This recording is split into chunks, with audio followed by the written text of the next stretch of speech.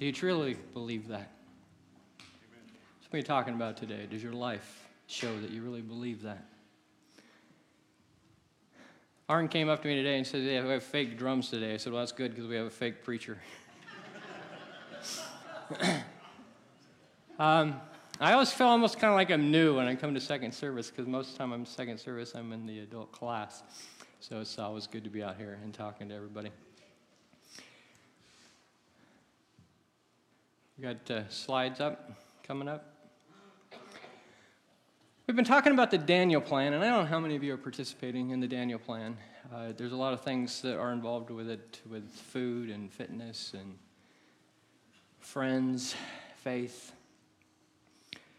There's been some incredible, I guess, benefits from that. I've talked to a lot of people that have lost some weight, getting some healthy. I've been inspired by a wonderful member of our congregation to do the Seattle to Portland bike ride this summer. So I've got to do a lot of working out because I can either survive it or enjoy it, and I really want to enjoy it. But there's things that need to lead up to that. What I want to talk today, though, is the real Daniel Plan. What really happened with Daniel and how important that was and how one incredibly small decision in his life changed the trajectory of his life. So many times that we think in our life that we need to make these grandiose things happen, but sometimes it's just the smallest choice to do God's best and to believe in God's best can change the way our life goes from then on out, and that's what we're going to talk about Daniel today. I think, somehow, dieting is kind of just a little small glimpse of what we're going to be talking about today. We're talking about pursuing righteousness. And when you're dieting, you have several choices every single day. Well, I could eat that or I could eat that. And when you're really committed to it, you make the right choices. Pursuing righteousness is so much more. It's not just a diet thing. It's not just for a little while thing. It is our life with God, and that's what we're going to talk about. Before we get started, I want to just have a short time of prayer. Almighty God, we thank you so much for the words of Daniel. Lord, he inspires us. He inspires us to do your will. He inspires us to do your best. He shows us what a life of choosing you and choosing your way, Lord, how it can change the world. Lord, so many times we don't look at that big picture, but you're in that big picture all of the time, and if we would just join you in your plans and what you're doing, Lord, it can not just impact our families, not just impact our communities, it can, in fact, impact this world that we live in. Just as Daniel in his life, through some small choices and then just a big life, Lord, he glorified you in so many wonderful ways, and I just pray that we can get a glimpse of that we might change our lives to more reflect, Lord, what you need us to be. Not our will, but your will in our lives. Lord, we thank you, we praise you in Jesus' name. Amen. I entitled this Run to Win because I really believe that our life is a race. Our life is something that starts out and somewhere we finally figure out what the course is. And I pray that someday you do figure out the course if you haven't figured it. I think the worst tragedy is dying in this life and never realizing what your course was to begin with. So we're going to talk about that a little bit. But the real Daniel Plan is really, it's really about a pursuit of righteousness. So many times in the church we rejoice in, which we absolutely should, and celebrate in our free gift of God, which is grace. Because of what Jesus came down, he gave up his life for us to have that. But unfortunately, too many times we as Christians, we just get comfortable in that. That Jesus died for me, so now I can just kind of live however I want because now I've got the fire insurance. Because now I know where I'm going because of what Jesus did. And so many times we lose that pursuit of righteousness. So I want to talk today about Daniel, the real Daniel. I'm going to talk more about this verse, so don't worry about it. I only have a part of it because it's a really good verse, but we'll get to the rest of it in a second, actually a minute or an hour. I don't know. How long you guys want to be here? Therefore, since we have so great a cloud of witnesses surrounding us. Now, what he's talking about is he's talking about the faith chapter, the chapter before that he lists off all these people of faith. Men and women of faith. Daniel's not in that story, but Daniel is in a different verse that I want to read to you. Even though these three men, Noah, Daniel, and Job, were in its midst, by their own righteousness, they could only deliver themselves, declares the Lord. Let me tell you the context that he's talking about here. I'm sure probably everybody in this room, most people in the world, know the story of Noah. God was going to destroy all of mankind. That's what God said. I'm just starting over. But then there's this verse that says, but Noah found favor in the eyes of the Lord. He's talking about people that in their time, in their day, when nobody else was pursuing righteousness, these guys were. Noah was pursuing righteousness, even though the entire planet, every person on mankind was not pursuing righteousness, but Noah was. Job, we see his families and everybody's off doing stuff, but he's doing God's stuff to the point that God is talking to Satan and says, have you seen my servant Job? These are people that pursued righteousness to the point that caught God's eye. That wasn't like everybody else, and that's exactly where Daniel was. Daniel was in a time that there are no words to describe. Jeremiah, for years, had told God's people that if you don't turn around and you don't repent, then you're going to be destroyed. I don't know if you like your job, okay? But if you don't, listen to Jeremiah's job. Let me talk about Jeremiah just for a second. This was Jeremiah's job. Jeremiah, your whole life, you're going to tell the people that if they don't turn, then they're going to be destroyed. And you are going to preach that and preach that and preach that. And oh, by the way, nobody's going to listen to you. I got to do that my whole life. And God was right. Nobody did listen to him. To the point that this is now that Jerusalem is being destroyed. And this is Chronicles. I don't know if you know how the Bible works, but basically Chronicles is the kind of chronological story of what happens to God's people, and then you see the prophets kind of fall in place in different parts of Chronicles. This is the part that Daniel falls into. Therefore he, and I want you to understand who he is God. That's why he is capitalized. It is hard for me, I will tell you right now, it is difficult for me to read the Old Testament a lot. Because things that happen in the Old Testament are, in many cases, disturbing. In fact, I was listening the other day, this was like 2 weeks ago, and I don't know if you do the go through the Bible in a year thing, but it always really helps me out. And I'm driving down the road, and I'm listening, and I stop at the light, and I said, I am sorry, God, but this is disturbing. I said, my apologies, but I don't get this. So I don't spend near enough time in the Old Testament because I need to really understand God, and I don't. I like to be in the New Testament where he talks about grace and he talks about forgiveness, and I love to be there because there's some disturbing things that happen, and this is one of those disturbing things. Therefore he, God, brought up against them the king of the Chaldeans who slew their young men with a sword in the house of the sanctuary. He had no compassion on the young men, a virgin, old men, infirmed.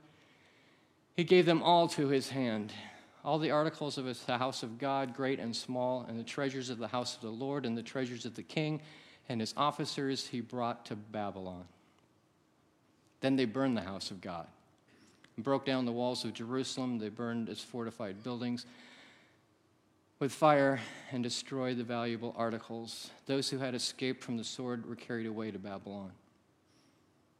And they were servants to him and to the sons until the rule of the kingdom of Persia, until the word of the Lord, to fulfill the word of the Lord given by Jeremiah. His country was destroyed. His country was destroyed because God allowed it to happen. But he understood why God allowed it to happen. And this is when we jump into Daniel, which is the same story, but we get into the prophet. The 3rd year of the reign of Jehoiakim, king of Judah, Nebuchadnezzar, king of Babylon, came to Jerusalem and besieged it. And I want you to understand what a besiegement is. If you don't know and you don't know your history, what they would do is they had walls around the city of Jerusalem. They would stand outside the walls. Your enemy would stand outside the walls until your food was gone and people started dying and people started fighting each other from the inside to try to get food. And then once you had killed yourselves off enough, then they'd come in and they'd take your city and they'd kill the rest of you. That's how a besiegement happened. They were not pleasant things. You did not want to be on the wrong side of the besiegement. The Lord gave Jehoiakim, king of Judah, into his hands, along with some of the vessels of the house of God. And he brought them to the land of Shinar, to the house of his God, and brought the vessels of the treasury to the treasury of his God. Then the king ordered Ashpenaz, the chief of his officials, to bring some of the sons of Israel, including some of the royal family and of the nobles, youths in whom there was no defect, whom were good-looking, showing intelligence in every branch of wisdom, endowed in understanding and discernment and knowledge, and who had the ability for serving in the king's court. And he ordered to teach them the literature and the language of the Chaldeans. So, if you haven't got this picture already, Daniel would have been there during the besiegement. Now he's been taken to a completely new land, and because he's without blemish or good looking or whatever it was that he was in that group, he gets chosen. The king appointed to them a daily ration of king's choice food and from wine which he drank, and appointed that they should be educated for 3 years, and at the end of the 3 years, they would enter the king's personal service. Now among them, from the sons of Judah, were Daniel, Hananiah, Mishael, and Azariah. Then the commander of the officials assigned new names to them, and to Daniel he assigned the name Belteshazzar, and to Hananiah, Shadrach, and to Mishael, Meshach, and to Azariah, Abednego. Their names were important to them.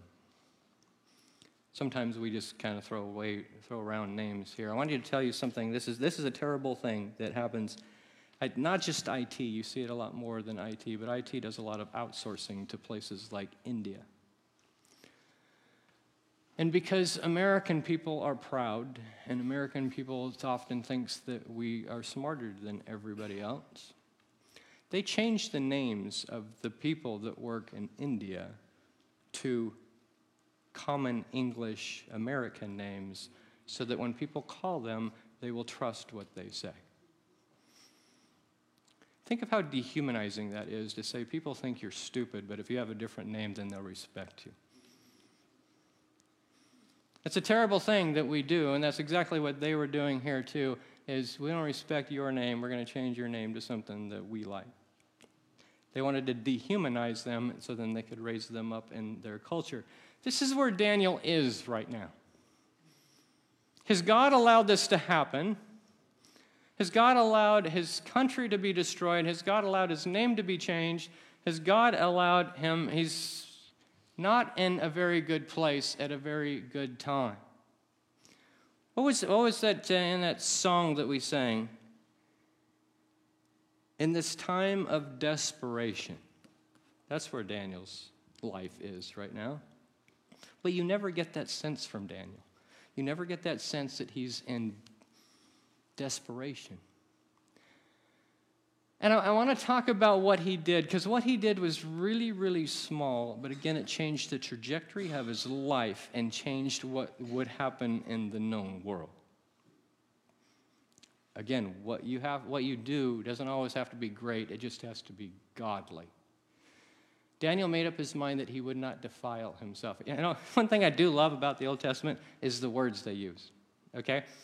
I think we would sin less as a church if we would use the words they use in the Old Testament. All right? So, like, for instance, if the elders see somebody who's doing something that's probably less than what God's best, we will say something to them like, you know, the life child change that you've made probably isn't really helping you out, and, you know, kind of try to. Or if we just went up to him and said, you know, we can't help but notice that you have defiled yourself. Don't you think that'd get more attention? But that's how they thought. That's the thing. He didn't look at it as this is kind of a bad menu choice.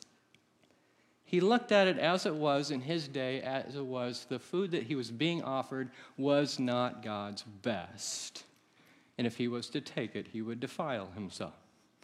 And he decided, I don't want to do that.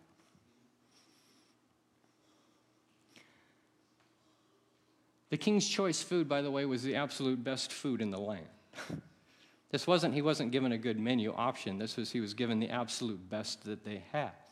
But it was not God stuff. So he made up his mind that he would not defile himself with the king's choice food and with the wine which he drank. So he sought permission from the commander of the officials that he might not defile himself. I want you to understand the situation here. The commander doesn't know God at all. The commander doesn't understand the concept of defilement. The commander doesn't understand why in the world you would say no to the best food that the king has to offer. Wouldn't get this at all. And I want you to think if you are this guy, and we'll talk about it in the next verses, he's got one job. You ever heard that concept? You got one job. One job. Your job is to feed these people that food. That's your job. Now, back when you worked for the king, it wasn't like our occupations today where they give you like, oh, okay, you did something wrong, let's write you up. Oh, you did it wrong again, let's suspend you for a week. Oh, I'm sorry you did it wrong a third time, we'll have to let you go. That wasn't how it worked back then. If you are supposed to feed those people this food and you didn't feed those people this food, then off with your head. That's how it was back then. If you didn't do what the king told you to do, so something has to happen here. Now, God granted Daniel favor and compassion in the sight of the commander and the officials. Folks, do you understand providence? Do you even know what that word is, providence? Providence means that God interjects himself into your life. And that's exactly what happens here. Because I can tell you, if a kid from the place that you just conquered told you, I really don't want to eat the food that you're giving me, and it was your job that they eat it or you would die, what would be your automatic response? Shut up and eat. That would have been his response, but providence happened. I want you to understand why this had to happen right here, that God granted Daniel favor and compassion in the sight of the commander. Because if God hadn't done that, the guy would have just said, no. But instead, the guy is, and I'm thinking, putting myself in this situation, I'm thinking the guy's thinking, I don't even know why I'm having this conversation with you. But he's having a conversation. His part of the conversation is very true and very relevant. The commander of the officials said to Daniel, I am afraid, my lord the king, who has appointed you food and your drink. For why should he see faces looking more haggard than the youths of your own age? Then you will make me forfeit my head to the king. This is what he's thinking. He's thinking conventional wisdom. Daniel's thinking God. I want you to understand the situation. When we talked about the Daniel plan, there's a lot of people that wanted to lose weight. Okay? I've lost, right, as of today, 10 pounds on the Daniel plan. Okay? Not this Daniel plan, but the Daniel plan where we're kind of watching what we eat. That's not the Daniel. Daniel's not this, he's 30, 40 pounds obese. This guy's a slave who probably, what they need to do to him is they need to bulk him up.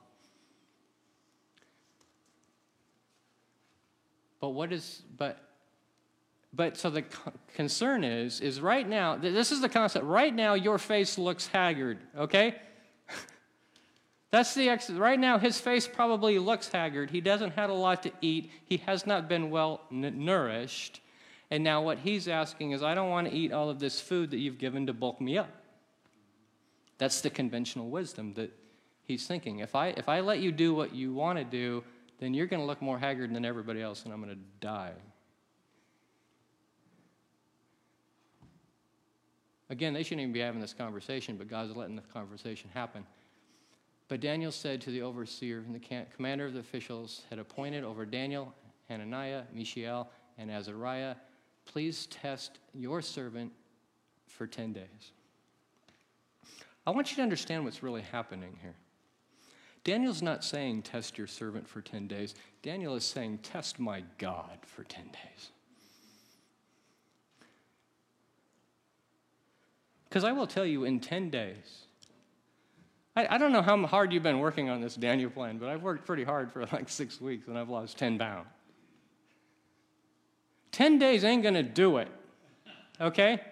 10 days of eating vegetables and water is not going to bulk you up. It just won't.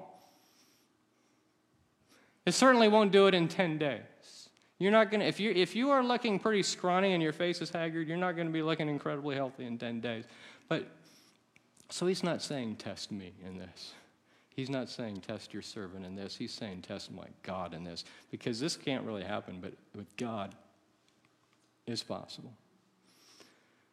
When I was reading this, I was thinking back. I've told many of you this story before. That I told God. I said, God, I can't get out of debt in 2 years, but I know you can get me out of debt in 2 years. And then I read this, and I thought, oh, I should have asked for 10 days.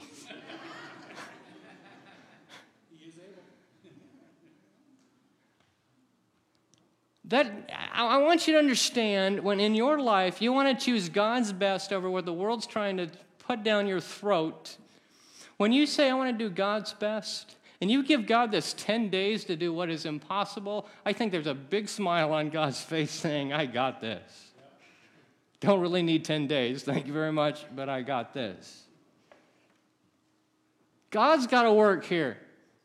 Daniel's not saying I can do this in 10 days. But that guy doesn't know God. Daniel does. Daniel knows God. If he does God's way, God can make it happen. Please test your servant for 10 days. Let us be given some vegetables to eat and some water to drink. Then let our appearance be observed in the presence of the appearance of the youths who are eating the king's choice food, and deal with your servants according to what you see. Do you really believe in God like that? He is setting up the impossible to happen. You match me up, me and these other guys, with the people that already look really healthy. Because the other ones chose from their place, they would have already been in really good shape. Daniel and his friends, not so much. They're pretty much now malnourished. In 10 days, you just compare us to. And what he's really saying, if they look more healthy, then we'll start eating your stuff. But if me doing it God's way, I have no problem matching that up. So he listened to them in the matter. He tested them for 10 days. Because I can tell you right now, if he'd have said, give us 3 months, that guy would have said, that ain't going to happen. The reason why he said 10 days, because the guy probably wouldn't have given any more than 10 days. I'll give you 10 days, but then you're going to start eating this food. That's what the guy's thinking. Okay, I'll give you 10 days. A couple of verses I want to talk about here. First of all, for the battle is the Lord's. Anybody know where that comes from? That comes from David going against Goliath. You know, a lot of people think David beat Goliath. David wouldn't even say he beat Goliath. David would say God beat Goliath. When he stood before Saul, he said, I ain't going to do it. When he stood before Goliath, he says, not me, my God. And that's where Daniel is right now. I can't get really healthy in 10 days, but my God. Just got this verse yesterday, by the way. It was on Facebook, but to me it was perfect, so I put it in here. Commit your way to the Lord, trust also in him, and he will do it. It can't match any better than that. That's where Daniel is. You commit to the Lord, which he did. He committed not to eat the food. He trusted in God, and he knew that God would do it. He knew that in 10 days, there was no question. God's way is better. Let me show you. So at the end of those 10 days, their appearance seemed better. Not just matched. Not just now they finally got up to them. Their appearance seemed better. And this is the part I love because we're doing this Daniel plan and everybody's trying to lose weight. And they were fatter than all of the youth. Okay. Now, they didn't all of a sudden become obese. They actually were. They looked like they were on steroids. And they're doing vegetables. Okay? That's a miracle. A miracle just happened. So what did the guy do? The overseer continued to withhold the choice. Okay, that worked. Now, what I don't know, because it doesn't really say, I don't know if he withheld it from everybody or if he just stuck with them. I don't know. But he said, okay, it's working. I don't know how it's working. This is amazing to me, but it's working, so I'm going to let you keep doing it. And I want to tell you that God honors that. If you pursue righteousness, and I love the term pursue. You know, a lot of people talk about religious people, and they say they're self-righteous. First of all, there is no such thing as self-righteousness. You can't get there by yourself, okay? Self-righteous is an up-here thing. It's not a reality thing. You don't get to righteousness. You continue to pursue righteousness. It is something that you keep every time you hit a block on the road that says world's way, God's way. You go that way, and you go that way, and you go that way. And every now and then you do the world's way, you fall on your face, God picks you back up, and you go back the right direction. That is pursuing righteousness. The only way that we are righteous is because Jesus Christ gave his life for us. That's how we can be righteous. But the rest of the time in our own lives, we are pursuing righteousness. We're pursuing the things of God, and God honors that when people pursue him. As for these 4 youth, God gave them... By the way, it didn't stop at the food thing. It didn't stop at the these guys look bulked up thing. It's just like when you see the concept with Solomon. Solomon asked for wisdom, and God stepped back and said, wow, I'm impressed. You could have asked for gold and silver and all these amazing things, but you asked for wisdom. So since you asked for wisdom, I'm going to give you all the gold and silver and all these things that go with it. Because when you just want to do like God's way, God honors that situation, and he honors well above and beyond. As for those 4 youths, God gave them knowledge and intelligence in every branch of literature and wisdom. Daniel even understood all kinds of visions and dreams which would change the direction of his life. It would change the course of his life because of the choice he made that God honored, now all of a sudden he can do this visions and dreams thing that nobody else can do. Then at the end of the days which the king had specified for presenting them, the commander of the officials presented them before Nebuchadnezzar. The king talked with them, and out of them not one was found to be like Daniel or Hananiah and Mishael and Azariah. So they entered the king's personal service.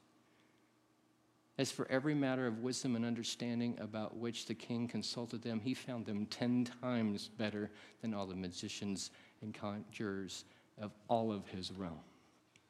God gave them a wisdom beyond all other because they made a choice to choose his way, which made it possible for Daniel to do his course in life. And when I talk about a course in life, one of the problems I see in the church and in other religions and everything is people think that everybody's supposed to do the same thing, like we're cookie-cutter people, that I'm supposed to do what you do and you do what I do, and then being a Christian looks exactly the same to everybody, and that's just not a reality. God has a course for you. Daniel needed to be there to do what nobody else would have done. Because what is happening in Daniel's time, I want you to understand this, that God allowed Nebuchadnezzar to go in and take God's people. So instantly, what does Nebuchadnezzar think? Nebuchadnezzar thinks that his gods are better than their God. Daniel's there to say, make it clear, and not the case. Because what God is doing through all of Daniel, God's playing this chessboard with dynasties. That God is moving this, and then he's moving this, and he's moving this. And without Daniel, they wouldn't have had a clue what the movements were happening and why they were happening. But Daniel was there because he was able to follow God, that God gave him the ability for visions and to interpret dreams so that he could tell the kings who God's moving next and why God's moving this, and to say, you don't have a bit of power except for what God gives you. Just like when we see Jesus and he says, you only have the authority because God's given it to you. And that's what Daniel's there. Daniel's course of his life was to get the kings of the enemy to glorify his God. That's a tough job. But Daniel does it. First of all, he gets exiled. We talked about that. He gets selected for training. We talked about that. He becomes a consultant to Nebuchadnezzar. And then as a consultant, one of the first things he does, and I love this, because the king gets together all of his smart people. Daniel's not there. Daniel's always out working somewhere. It's just amazing how Daniel does his thing. They always have to go find him. This is what the absolute smartest people that he has says to him, no man on earth could do what you're asking. If you want to see God work, that's where it starts. No man on earth could do what you're asking. I don't know if you know what was happening here. Nebuchadnezzar has this dream that is perplexing him. It's keeping him up at night. So he gets all of his wise people together and he says, I need you to do something for me because this dream is freaking me out and I'm losing sleep. I need you to interpret it for me. But just so I know that you're interpreting it correctly, you need to first tell me what I'm dreaming about. And then you need to interpret it. Now, in the culture we have today, they would say, king, that's just a stupid thing to ask. That's not how they talked back then. They'd say, long live the king live forever, but nobody can do that. This is another one of those times I think God gets a smile on his face. It's one of yours, nobody can do that. It's like when they sent the Titanic out and they said, nobody can sink this ship. All right, so he gets Daniel. And you know what Daniel says? I can't do that. But I know who can. You give me a couple of weeks, I will go get the answer. So what he did is he took those weeks, he went to Shadrach, Meshach, and Abednego, and they prayed that God would give him the answer of what he's dreaming about and then be able to interpret it. So that when they went back to Nebuchadnezzar, he didn't say, I got it for you. He said, God delivered the answer to your question. Before Daniel was done with Nebuchadnezzar believed in God probably more than some of you do. And he did that, and he told him the dream. He became the ruler of the whole province of Babylon. We see the same thing with Jacob, where he had the signet ring for all of Egypt. When you do God stuff, people are amazed. Not at you, at your God. And he wanted... But Nebuchadnezzar didn't last because God moved the chess piece. Nebuchadnezzar got cocky. Nebuchadnezzar, although he believed in Daniel's God, still thought that he was the greatest. And Daniel said, that ain't going to work. God will humble you because you need to know that God is the greatest. It ain't you. And God humbled Nebuchadnezzar, and his son became in power. And that's where we see the writing on the wall. You ever heard that term, the writing is on the wall? You usually hear it in your job, well, the writing's on the wall. I don't think we're going to be here very much longer. And it all becomes from Daniel. Because what happens is Belshazzar, Nebuchadnezzar's son, not to be confused with Belteshazzar, which is Daniel's new name, Belshazzar takes over the kingdom from his humbled father, does not learn from the humility of his father, and leads the kingdom in a very evil way. And then there's the writing on the wall. He's having a big party. And again, Daniel's not there. Daniel's working somewhere. He's not at this big party. This is a huge party. There's thousands of people having a party, drinking out of the goblets that came from God's temple. God's ain't going to happen.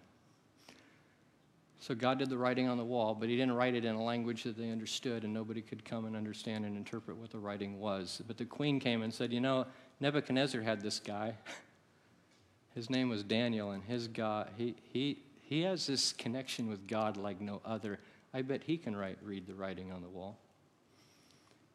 So Belshazzar goes and finds Daniel, and Daniel comes, and Belshazzar says, if you can tell me what's written on that wall, he had a whole list of things he was going to get, and these are some really incredible stuff. Mostly was gold, gold, gold, gold, and more gold, and lands, and this, and that. And you know what Daniel said to him? I don't need your stuff. I pray that we can think that way a little bit more often. We don't need the world's stuff. What Daniel wanted was for Belshazzar to understand what God was doing. He said, I don't need your stuff, but I'll tell you what's on the wall. And basically what was on the wall was, Belshazzar, your time is up. You didn't learn from your father. You did not become humble. Your kingdom is going to be split. It's funny when Daniel, some of these things that Nebuchadnezzar came to him once and said, I need to know what this dream is. And Daniel hesitates. And Belshazzar says, yeah, you don't need to be scared to tell me what. He says, you don't know what I got to tell you. It was not good news. That was when he was telling him that he was going to be humiliated.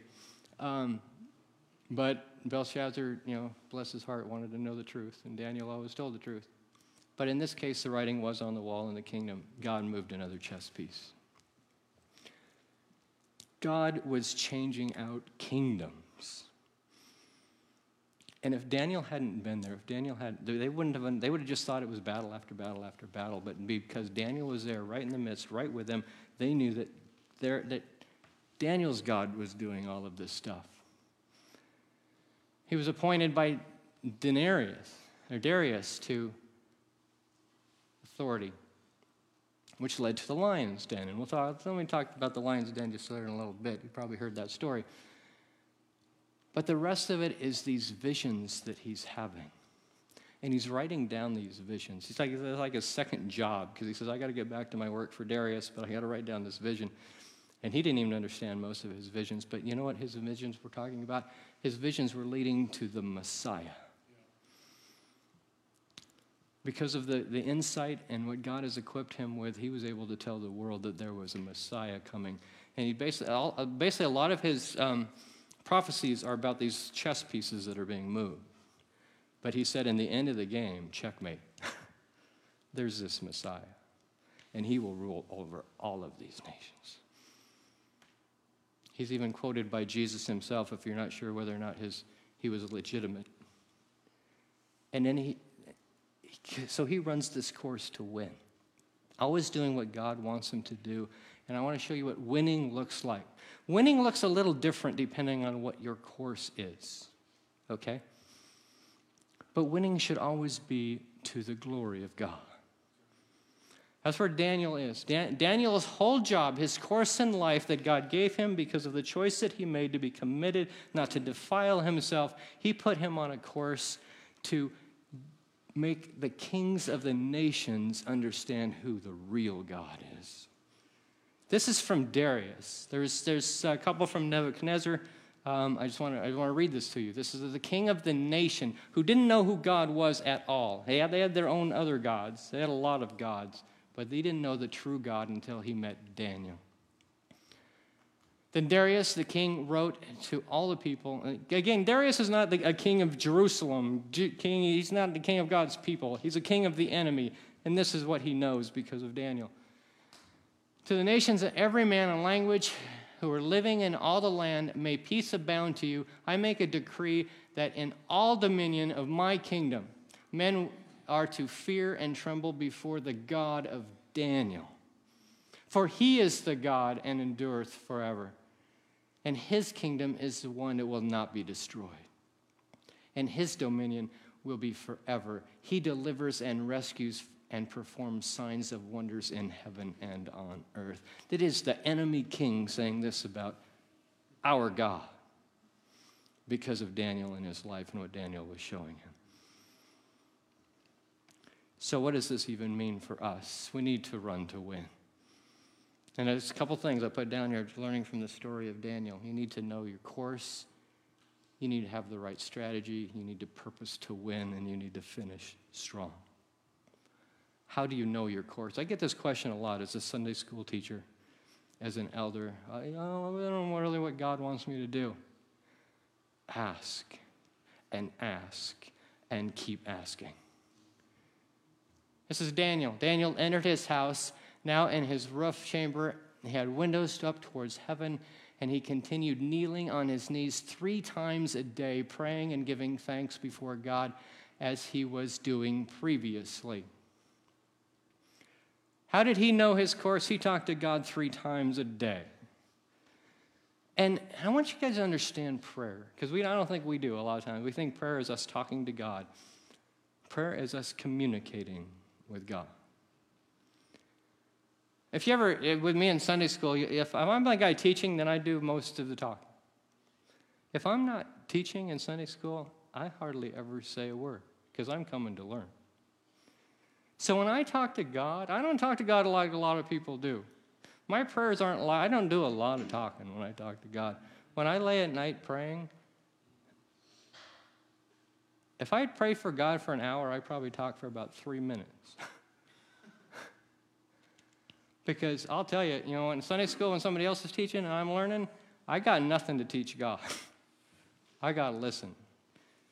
That's where you find out is you listen to God. You don't just keep talking to God, you listen to God. Jesus himself would often slip away in the wilderness to pray. It said Jesus did nothing on his own initiative. Well, how did he always know what the Father wanted him to do? He talked to him. Let me back up to Daniel for a second. That little piece you might not understand that he had done previously, what's it talking about here? Let's go back to the lion's den. Darius was going to make him pretty much ruler of everything because he was one of Darius's best. And then Darius really figured, yeah, he actually is the best. And so he decided that he was going to just make Daniel the guy. That didn't make a lot of people happy because they wanted to be the guy. So this is what they did, if you don't know this story. They knew, first of all, that Daniel's God is powerful. You couldn't be around Daniel without knowing that his God was powerful. They also knew that his prayers to God and finding out what God wanted him to do made him an effective man of God. So they made up a plan. They tricked Darius into making a law. Basically, the law said that you could only make supplications to the king because the king's pretty much everybody's God. And Darius, out of pride, went ahead and signed that, not realizing that what that meant was that Daniel can't pray anymore. But the people that knew Daniel knew they had 2 things that were going to happen with this law. Because, by the way, if you did keep having supplication to somebody else, then they were going to throw you in the lion's den. And you were going to die.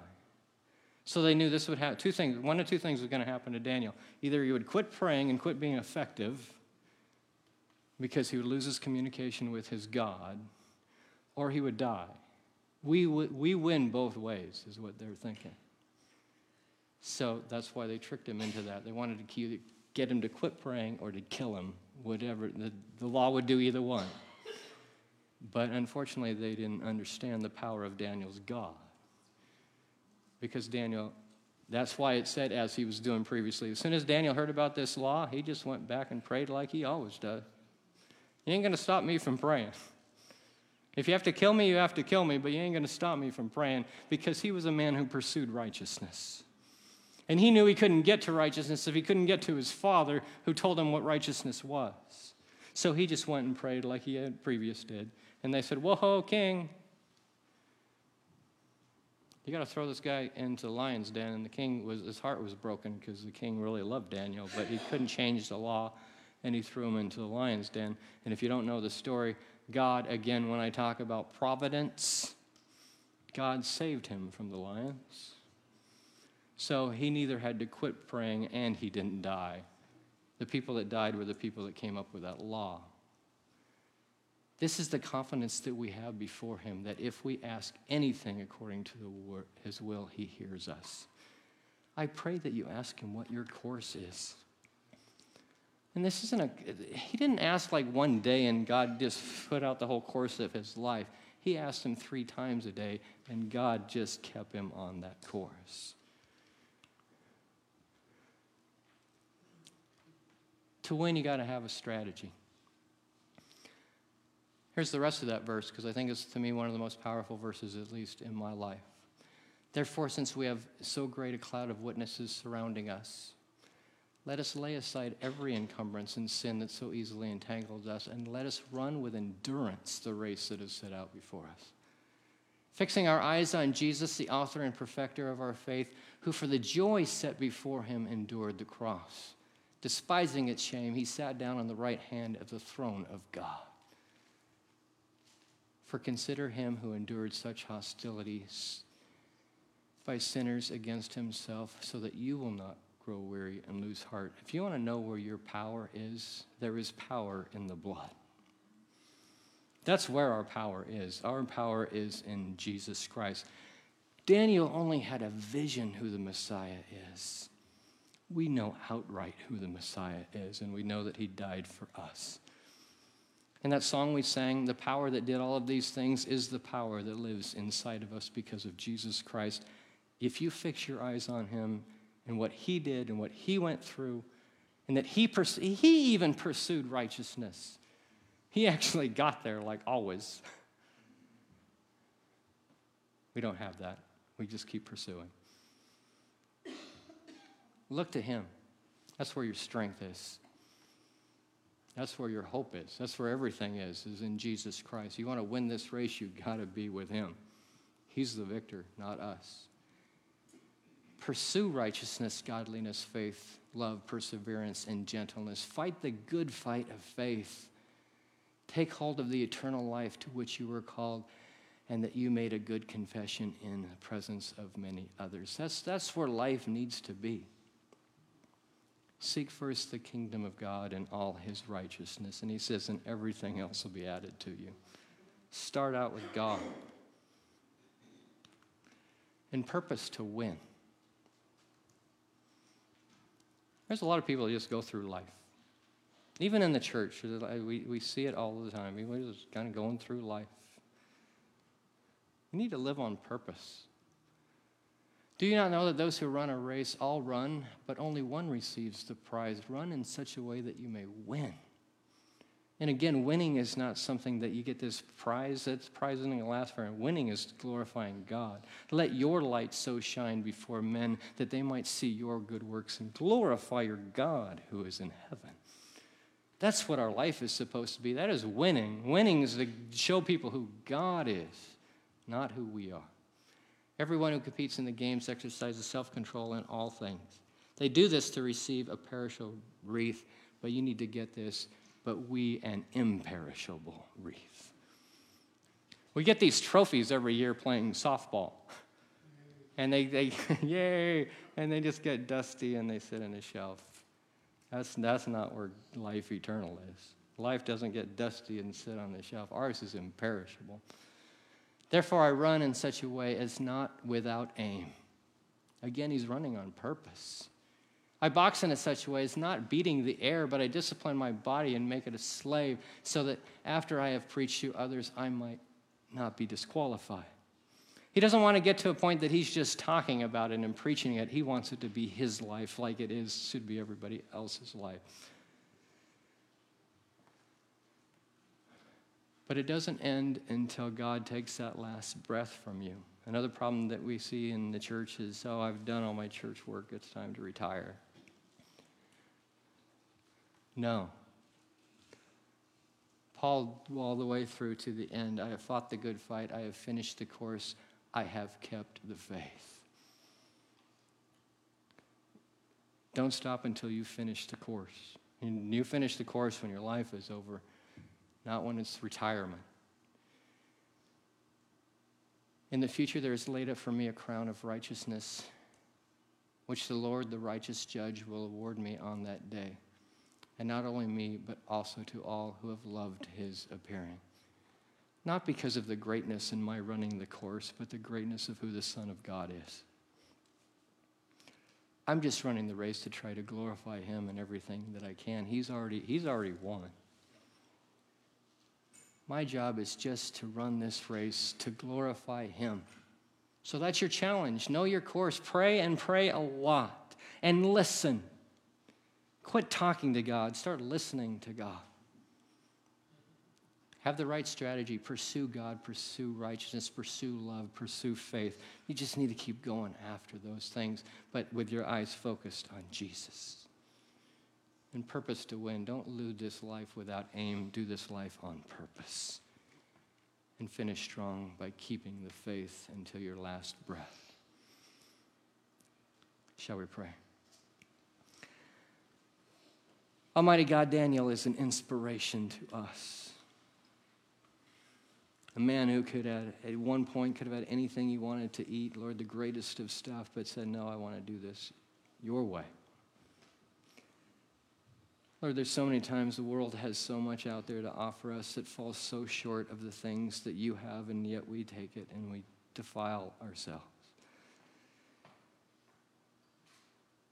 Lord, we choose wrong so many times, but Lord, we know we can get back up. We know we can be forgiven. We know that your Son and his blood has died for those things, that we can just take off and throw down and continue to run this race with endurance from your power. Lord, I pray we are up to that challenge to glorify you in all that we do. Lord, I pray that we do run this race to win, and winning is to glorify you. We thank you, we praise you in Jesus' name. Amen.